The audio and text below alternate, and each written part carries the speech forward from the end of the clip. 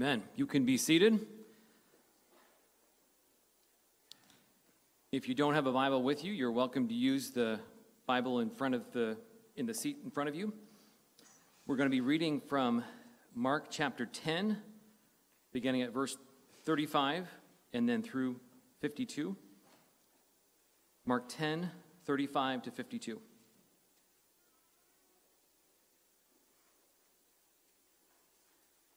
And James and John, the sons of Zebedee, came up to him and said to him, "Teacher, we want you to do for us whatever we ask of you."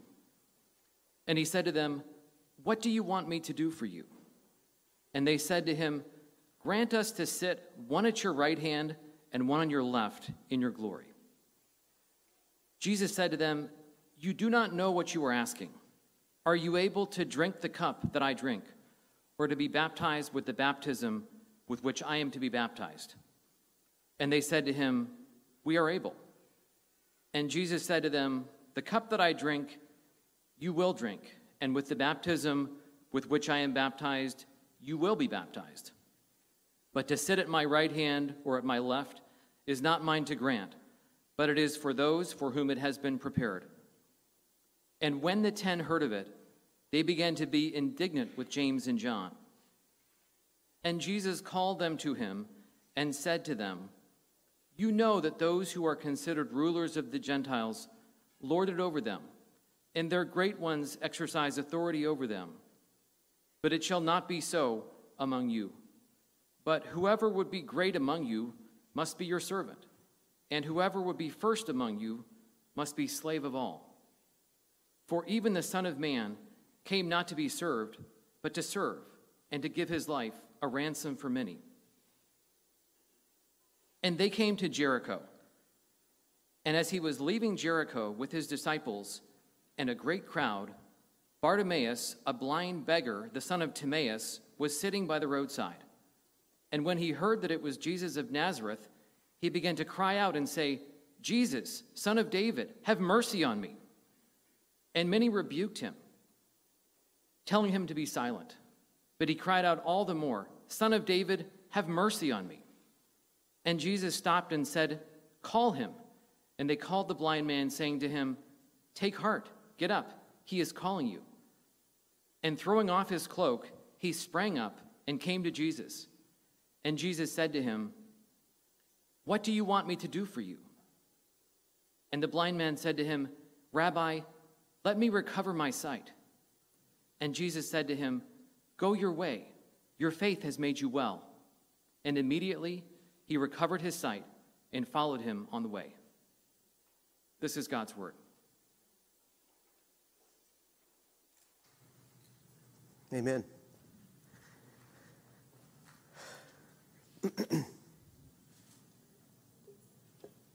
So David set a new standard last week. Apparently our sermons are supposed to be coherent.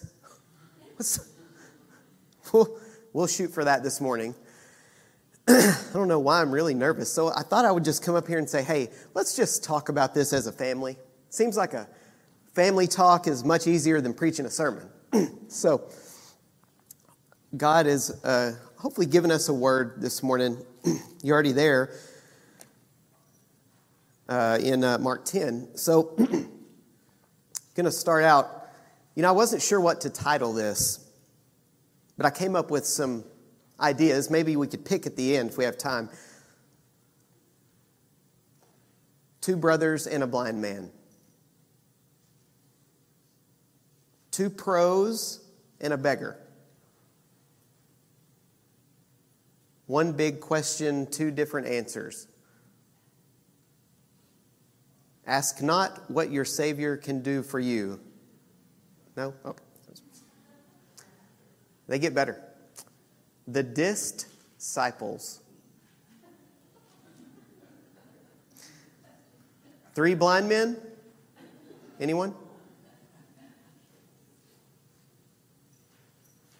Or maybe more appropriate for us, what are you asking God for? Well, what are you asking God for? What's your number one request of God right now? have a lot of notes here. I'll try not to be so tied into them, but I really want to say everything that's on here. What's your number one request of God? What are you asking him for? What are you talking to him about? Have you ever been on a trip when you didn't know exactly where you were going? Been on some hikes with this group of men? Been lost before on hikes with this group of men? But most recently went to Nicaragua to go on vacation. And the instructions for how to get where we were going were pretty specific. We would arrive in the airport, Liberia, Costa Rica. There would be a man there who would take us. He'll have a sign with our name written on it. His name, he will be called Clever. That was his name. And there he was. There was Clever. I was like, hey, how did you get your name? My mom thought it was a good name. I agree. And then the driver will drive you to the border, and then you will get out at the border, and that's where it kind of gets fuzzy. Then you will go into this little building, and they will take your passport. But you get in there, and you're like, is this really right? And then you will leave there, and then you will walk across. I'm probably messing this up, but then you'll walk across the border, and as you walk across the border, they'll want to check your passport about 17 times. Not really, but they'll want to check your passport. So we are walking across, and as we go, we're like, okay, we should be getting our passport. There's this little abandoned, looks like an old abandoned taco shack or something, and there's this guy, and we're like, is this legit? Anyway, we get over there, you go through there, and then you cross the border, and you go into another building, and then you go into another building, and it got really fuzzy. At one point, we were like, is it this building, or is it that building? And we didn't know. You ever been in that situation? Just not really sure where this is leading and where you're going, and are we really going to get to the next place that we're supposed to be? I ask you this question, if you've never been in that situation. Have you ever watched or been involved in a process when you didn't know exactly what was going on? One of the things that comes to mind is orientation. So when I was at the hospital, I changed units several times. And every time I would change, there was nursing school, but then you get out of nursing school and then you start into your career. And there's some sort of orientation. And then if you change jobs, there's going to be another orientation. This happened to me several times at the hospital. It's like, I know I'm supposed to be working and functioning here. I just don't know what to do. Has anybody else ever been in perpetual orientation? I know some of you guys that are in the Air Force have had to kind of go through this like, oh, we're starting over again. I've got this many years in. And you're just kind of sidelined. It reminds me of starting a new job, orientation, training, preceptorship. It also reminds me of a concept that a friend of mine told me about recently, that we move through these stages of competence. We start out with unconscious incompetence. Basically, you don't know what you don't know when you start a new job. Or maybe when you're on a trip and you're not sure exactly where you're going to go. And then we move into conscious incompetence, meaning, I know exactly what I don't know now. Now I know the knowledge deficit. Now I know what I don't know. And I'm going to have to work through that knowledge deficit. Then we move into, over time, conscious competence. We're aware and we know what we're doing. And then you move into a phase of unconscious competence, like muscle memory. Like, I bet I've done that 10,000 times, maybe 20,000. Serving, throwing a football, riding a mountain bike. Well, let's say I don't have very good muscle memory on the mountain bike yet, but I'm working on it. Trying to minimize the injuries there. But you work into an unconscious competence where it's just natural. We'll come back to that. I want to back up from where Vanya started to verse 32 through 34, and I want to read you something, and we'll talk. Let's go to 10:32.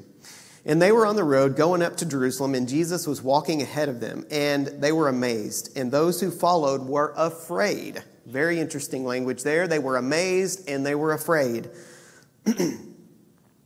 And taking the 12 again, he began to tell them what was to happen to him, saying, see, we're going up to Jerusalem. And the Son of Man will be delivered over to the chief priests and the scribes, and they will condemn him to death and deliver him over to the Gentiles. And they will mock him and spit on him and flog him and kill him.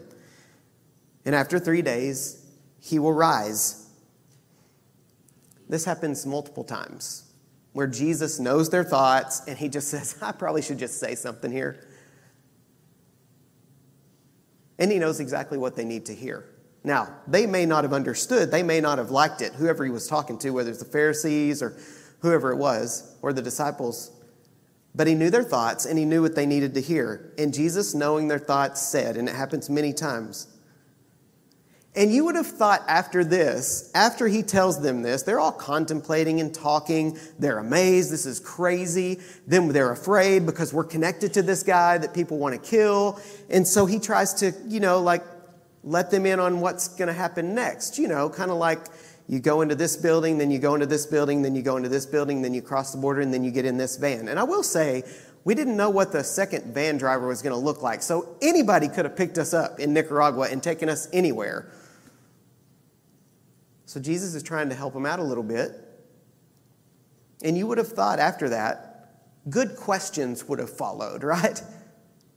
Like they would have had some good questions after this information that he gives them. I know you're like amazed and really impressed with all this and you're afraid because of this. So here's what's going to happen. You would have thought good questions would have followed.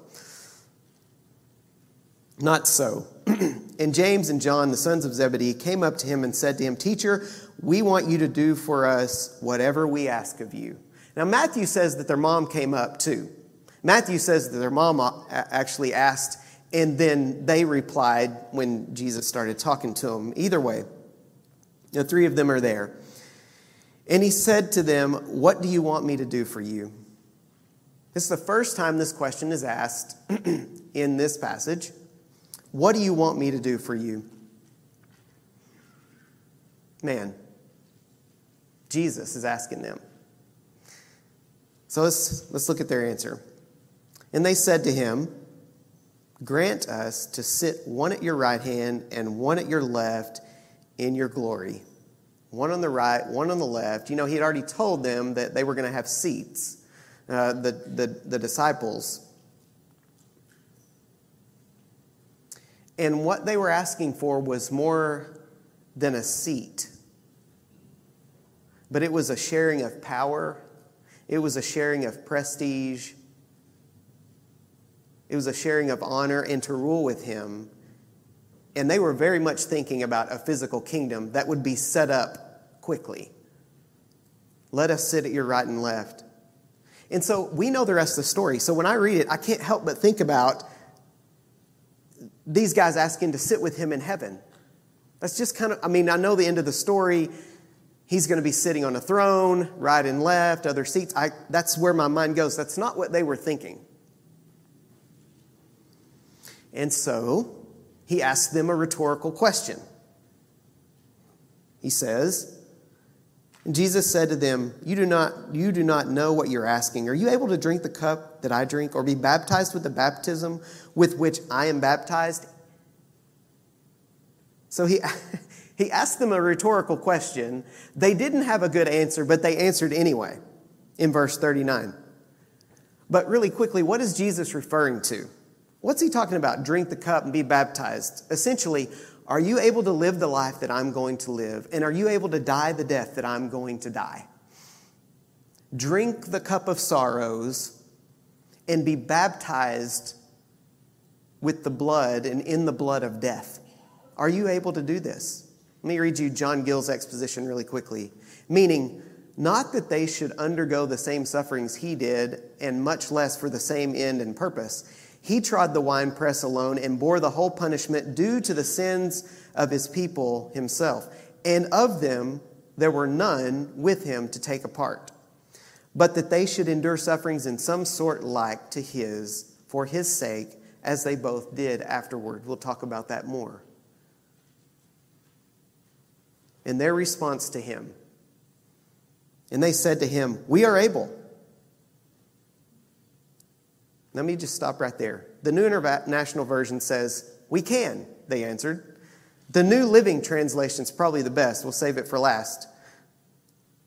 The Contemporary English Version says, yes, we are. Exclamation mark, James and John answered. And then the New Living Translation, oh yes, they replied, we are able. Listen, this is the sons of thunder. These guys were intense. These guys were jacked up. They wanted to call down, what was it, lightning, or what did they wanted to call down, something to kill people in some town where they were like, you want us just to...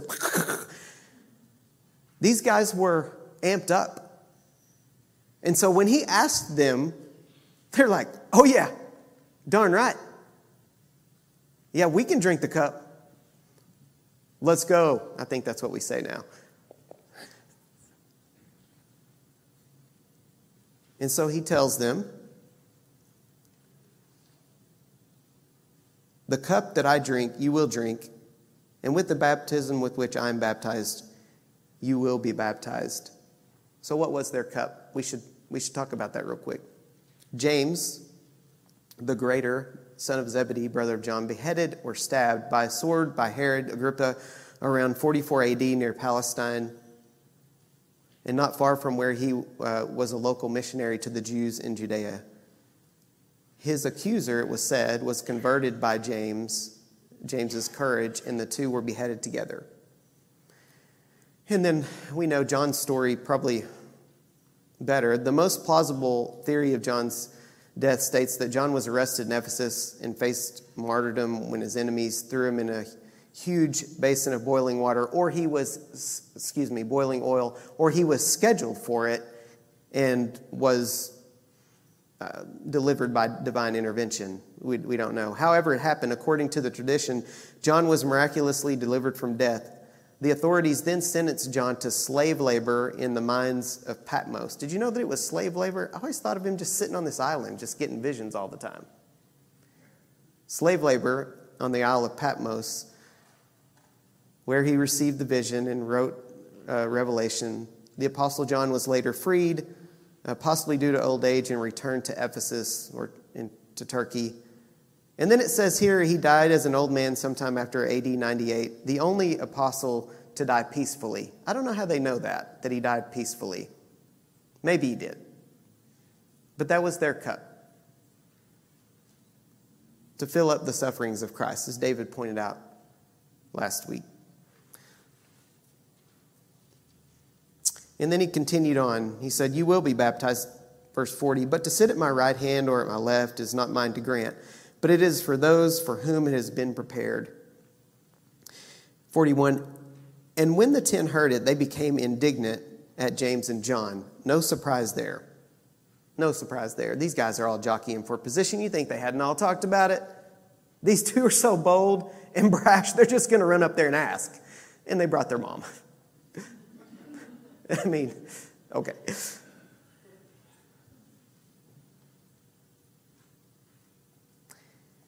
But Jesus is taking them on a journey. We'll talk about that more in a minute. It's a continuation of a paradigm shift that he's working on from Old Testament to New Testament, Old Covenant to New Covenant, 42 through 45. And Jesus called them to him and said to them, you know that those who are considered rulers of the Gentiles lord it over them, and their great ones exercise authority over them. But it shall not be so among you. But whoever would be great among you must be your servant, and whoever would be the first among you must be slave of all. For even the Son of Man came not to be served, but to serve, and to give his life as a ransom for many. So he rebuked them, essentially, the disciples. See how it kind of... Okay. It's a paradigm shift. What is a paradigm? A paradigm is an example or a pattern or an outstandingly clear or typical example or archetype. They had the Old Testament. They had a system. They had a paradigm. They had an example. And he is shifting that continuously, and that's what's going on here. I want you to listen with me now as I read 33 through 34 and 42 through 45 without all of their silly questions in the middle. He's talking to them. And somehow it's not computing. Now just listen to it like this. We take all of the questioning and commentary out of the middle. Jesus is heading to Jerusalem to go be killed. He's getting more and more pressure. They're having more and more threats. The people following him are afraid, and they're amazed. It's like they can't stop looking. They can't leave him alone. They can't get away, even though they're afraid. And he says to them, "See, we're going up to Jerusalem, and the Son of Man will be delivered over to the chief priests and the scribes, and they will condemn him to death and deliver him over to the Gentiles. And they will mock him and spit on him and flog him and kill him. And after 3 days, he will rise." You know that those who are considered rulers of the Gentiles lord it over them, and their great ones exercise authority over them. But it shall not be so among you. But whoever would be great among you must be your servant. And whoever would be first among you must be slave of all. For even the Son of Man came not to be served, but to serve, and to give his life as a ransom for many. You see, his message is so very clear and consistent.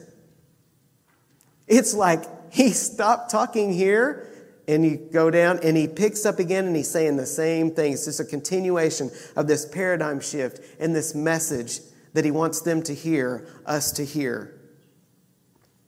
Here's the disciples' paradigm shifting. Unconscious incompetence. When they first met him, they didn't know how unfit they were to walk with him.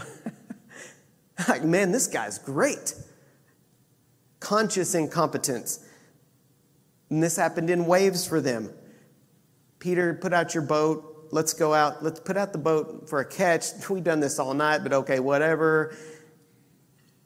And they catch this fish, and he's like, "Lord, turn away from me. I am a sinful man." Conscious incompetence. Hey, Jesus, how do these demons come out anyway? Those can only come out with prayer and fasting. Hey, guys, somebody needs to go set Jesus straight. He keeps talking about dying. Like, how this kingdom thing's going to be set in place here for us if he's in there. Conscious incompetence. They start realizing, oh, maybe we don't understand like we thought we did. And I really thought we had good, clear instructions to get across the border. And really we did. It's not a criticism anywhere. It's just that it wasn't that clear. I'm kidding. Conscious competence. The individual understands or knows how to do something. However, demonstrating the skill or knowledge still requires concentration. Where are you at in your walk with Christ? As they walk through. However, demonstrating the skill or knowledge and conscious competence requires concentration. We probably fluctuate in and out of that. And then there's unconscious competence. The individual has had so much practice with a skill that it has become second nature and can be performed easily. Do we ever see the disciples get there? Maybe at times. Remember Peter? It's like, you're going to tell us to be quiet? We can't be quiet. We have to keep talking about Jesus. Do whatever you want. That's a paraphrase. But he got into unconscious competence. It just is what was coming out. All right. So let's move on. Same question, different outcome. Or was it? 46 through 49. And they came to Jericho, and as he was leaving Jericho, his disciples and a great crowd, Bartimaeus, a blind beggar, the son of Timaeus, was sitting by the roadside. And when he heard that it was Jesus of Nazareth, he began to cry out and say, "Jesus, Son of David, have mercy on me." And many rebuked him, telling him to be silent. But he cried out all the more, "Son of David, have mercy on me." And Jesus stopped and said, "Call him." And they called the blind man, saying to him, "Take heart, get up. He's calling you." I read a really good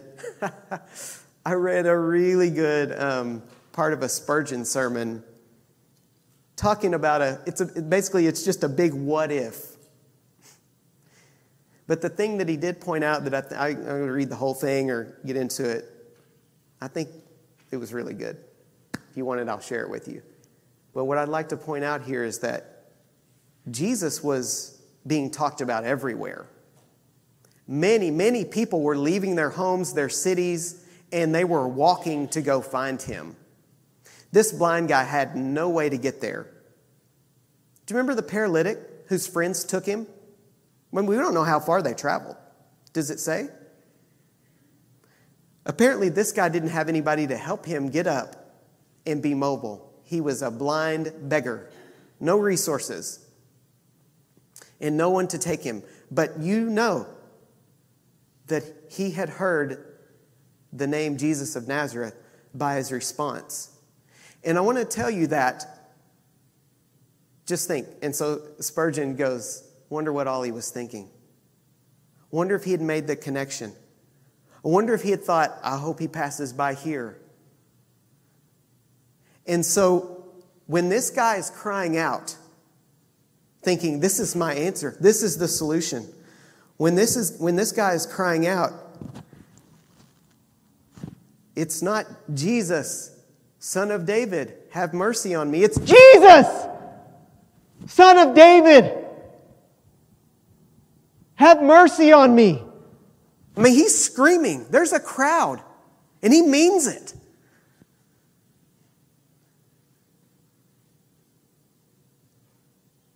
And then blatant disregard for the voices of others who are like, hey, shh, shh.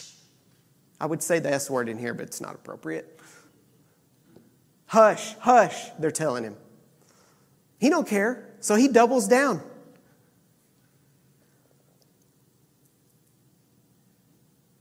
And then they said, take heart, get up, he's calling you. Or, hey, chill out, okay? Okay, all right. He's calling you. Go. Calm down. They don't have time for this guy. He doesn't really care. And then in 50, and throwing off his cloak, he sprang up and came to Jesus. So he threw down his cloak, which is probably his mat at night or blanket at night. It's his shelter during the day. It's his clothes. He's a poor man. Reckless abandon. I want you to see that response. 51. No. 50, sorry. And throwing off his cloak, he sprang up and came to Jesus in now 51. And Jesus said to him, what do you want me to do for you? Same question, now in the singular form. Not what do you guys want me to do? It's what do you want me to do? Same exact phrase. And the blind man said to him, Rabbi, let me recover my sight. What kind of mercy do you need, my son? What kind of mercy do you need? What can I do for you? Have mercy on me. What kind of mercy? Rabbi, let me recover my sight.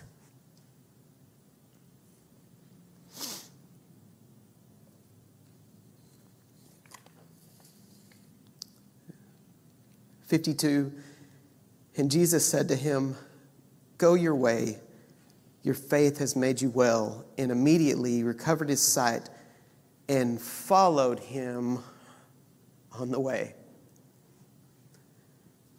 Why did Jesus quickly and willingly respond to heal Bartimaeus? I'll answer the question. I'll try to. Because he knew what it would take in the heart of Bartimaeus to bring him to where Jesus wanted him to be.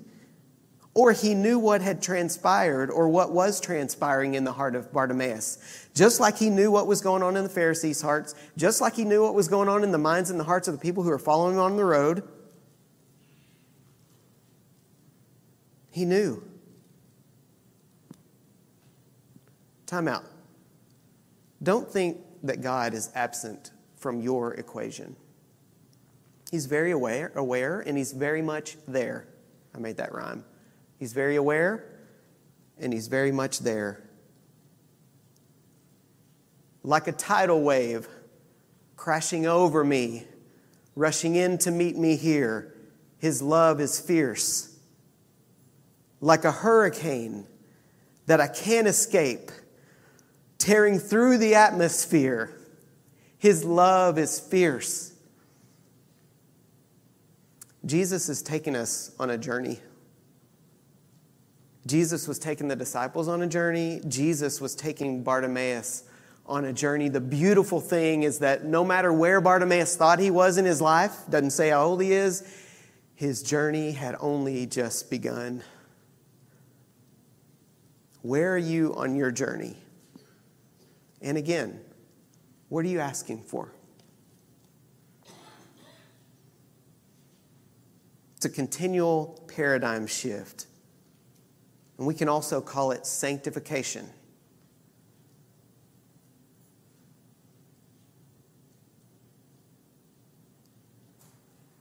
I remember walking in life lost. Govan shared his testimony this morning. I couldn't help but think about, thank you, Lord, for prevenient grace.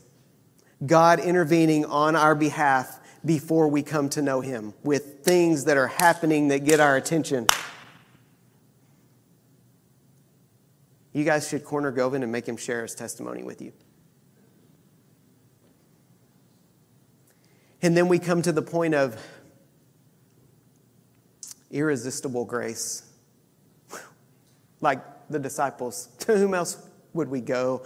You can resist only until you can resist no longer, as I've heard it explained. And then sanctifying grace, where we get into the sweet spot of true peace and true joy and true knowledge and true understanding. And then again, it's a continual paradigm shift. The right process makes the right product. My grandmother used to be a wonderful cook. I mean, she was a wonderful cook. But later in her life, she got to the point where she just decided that if you didn't have a certain ingredient, it was okay. And she just was like, eh. And so one time she made some kind of chocolate something some kind of chocolate something with chocolate sauce. And she left out the sugar. Chocolate's kind of bitter. And it actually kind of, I don't want to gross you out, but kind of looked like beef tips, like in some kind of brown gray. Anyway, my Uncle Bobby, he ate a big old plate full of it too. That's a different story, different sermon illustration. We're not going to go there right now. I just wanted you to know he's all right. But the right process makes the right product. You got to have all the ingredients. You got to go through all the steps, or it's not going to turn out right. Do you know or realize what your most basic need is right now, believer, unbeliever? Do you know or realize what your most basic need is today, right now, what you need? Do you realize what your most desperate need is? Same question, phrased differently. Do you know what you need in order to be made into what God wants you to be? What you want to be? God does. He knows exactly what the process is. He knows exactly what the ingredients are. And if you would listen and follow, He is leading you and me. Matthew 7:7-11, ask and it will be given you. Seek and you'll find. Knock and it will be opened to you. For everyone who asks receives, and to the one who seeks finds, and to the one who knocks it will be opened. Or what person is there among you who, when his son asks for a loaf of bread, will give him a stone? Or if he asks for a fish, he will not give him a snake, will he? So if you, despite being evil, know how to give good gifts to your children, how much more will your Father in heaven give good gifts to those who ask? Do you know what preparation, ingredients, and time is needed to make you into what you want to be and what God wants you to be? If you did, you'd ask for it. I'm certain. So let's think about this the right way. We're asking Him when we ask, and we seek, and we knock. And everybody's doing this. Everybody's asking, seeking, knocking. It just may not be directed toward Christ. But we're all asking, seeking, knocking all the time. Everybody's searching for something. We're asking for Him and for His righteousness or His rightness, or the root word there is right. We want to go the right way. We want to be right. We want things to be right. We're seeking for Him or His righteousness or His rightness. We're knocking on the doors that we hope contain righteousness. We all are, every day.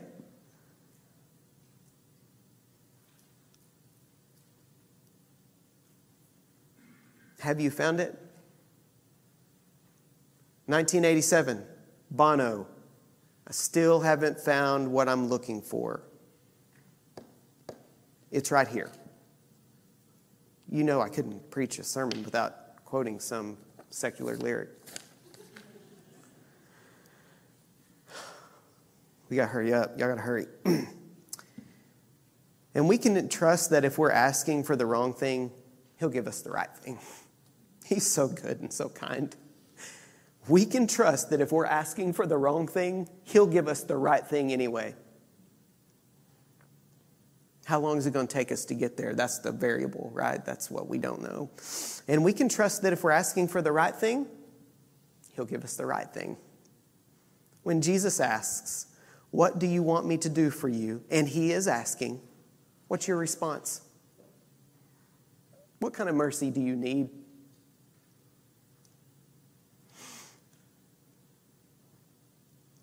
I'm going to go ahead and call the worship team back up here. And then I'm going to do my favorite game, agree or disagree. You can nod or you can just sit there. It doesn't matter. Put the answers on here because I thought y'all probably wouldn't be able to talk. If you ask God for what He wants to give you, agree or disagree. If you ask God for what He wants to give you, He will do it. Agree or disagree. If you ask God for what He wants to give you, He'll do it. Two scenarios here on the question asking. It's for us and ask for it, or we can ask Him and let Him choose for us. Because we're going to ask for the wrong thing. The disciples did. We're going to ask for the wrong thing. And then whatever He gives us, we're going to have to trust He's given us the right thing. He put me here for a reason. I'm in this situation for a reason. I'm at this job for a reason. I'm in this family for a reason. This circumstance happened for a reason. I'm going to have to trust Him that He's given me the fish. He's given me the loaf of bread. Get to the place where you're willing to let God choose for you and then be obedient to walk it out. And a side note for consideration as we get ready to close. Let's just listen to Bartimaeus one more time in his plea. Son of David. You want me to yell again? I probably shouldn't do that. Son of David. He's saying, Messiah. He has connected the dots. Messiah. The Messiah was the fulfillment of the law and prophecy and Savior of mankind from sin. He says, Messiah, Savior from sin, destruction, and devastation. And then he says, Rabbi or Rabboni, which was only said of the religious leader in Judaism, like the president of the great Sanhedrin. Supreme teacher. Messiah, supreme teacher. And then he called him Lord. Kurios, a person exercising absolute ownership rights.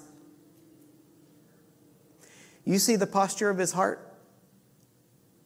What would happen if Jesus said, no, you don't need to see? Who knows? We don't get to know. We know the posture of his heart was right, though. And if he is Messiah, the Savior, and if he is the supreme teacher, if he is Lord,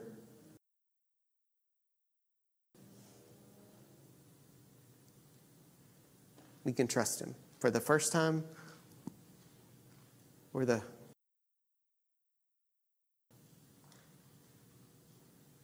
I want you to consider, what are you asking for? Or are you asking? And I want you to consider that you can trust him no matter what you're asking for. And I think the point is that we continue to ask. We continue to follow. We continue to seek and trust him. Let's pray and we'll close.